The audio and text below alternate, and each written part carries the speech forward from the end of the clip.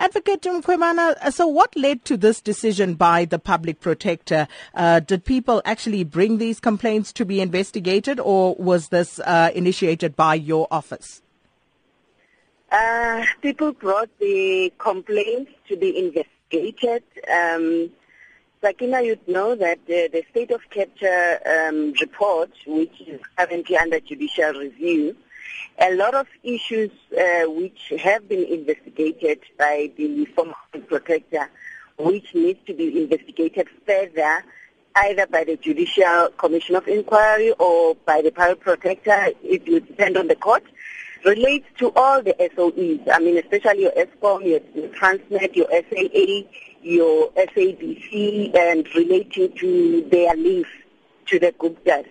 So we received a complaint again after the Gupta leak, and then on that we had to separate the issues which already will be covered in the Gupta in the state of capture report, and then the ones we mentioned in the media statements are the ones which we have identified as not being addressed in the original investigation. So just for clarity, that's why we issued the report, the statement. For clarity on that score, what exactly will you be investigating? Because your statement said that you will be looking at the merit of the emails. So will it be the veracity of the emails, the authenticity thereof, or will it be the actual allegations that are made?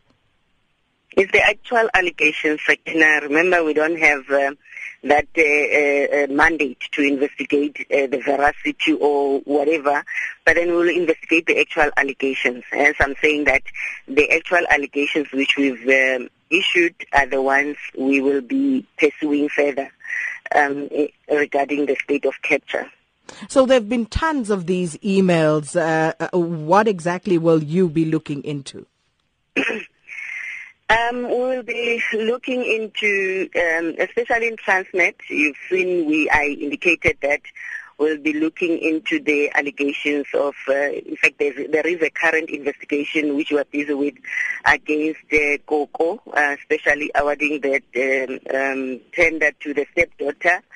We will also investigate the role of in ESCOM, the role of the resignation and the reappointment or whatever of Brian Molefe, the role of the minister.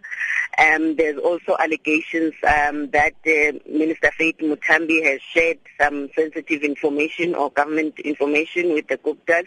We'll investigate those.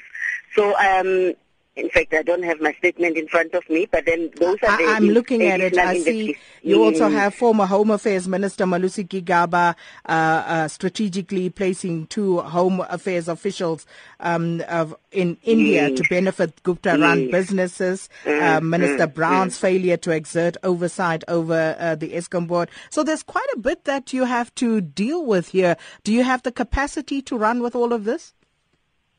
Sakina, I don't have the capacity. I think if you can see the statement at the end, that I don't conduct or I've decided not to go for own initiative investigations, considering the capacity constraints. But if people are lodging complaints, and indeed they are falling within our mandate, therefore I cannot just say I wouldn't be investigating those complaints. So we've received those complaints and we've assessed them and they fall within our mandate.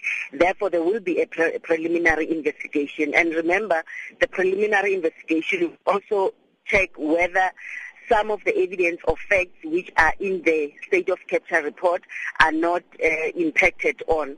So we will use whatever minimal resources we are having. I mean, having less than 200 investigators and be expected to investigate all these issues and assist all 55 million South Africans. It's a challenge, but I think you've seen that we've requested additional resources from government. And have you had a response in that regard? Will those requests will those requests be met? We received when we were briefing the Justice Portfolio Committee, they were very supportive of that. And we will be approaching National Treasury, because remember in government there are government processes and cycles where you can approach and National Treasury for additional budget resources. So I will be also approaching National Treasury to assist us, especially on these other additional investigations, so that we can get additional capacity. And remember the complaints by the MPs as well, because it's also adding to this particular challenge we are facing, where they wanted to investigate SIC, Reserve Bank, and the FSB. So that will require me to approach the minister to avail money, as it was done in the past with the State of Capture report.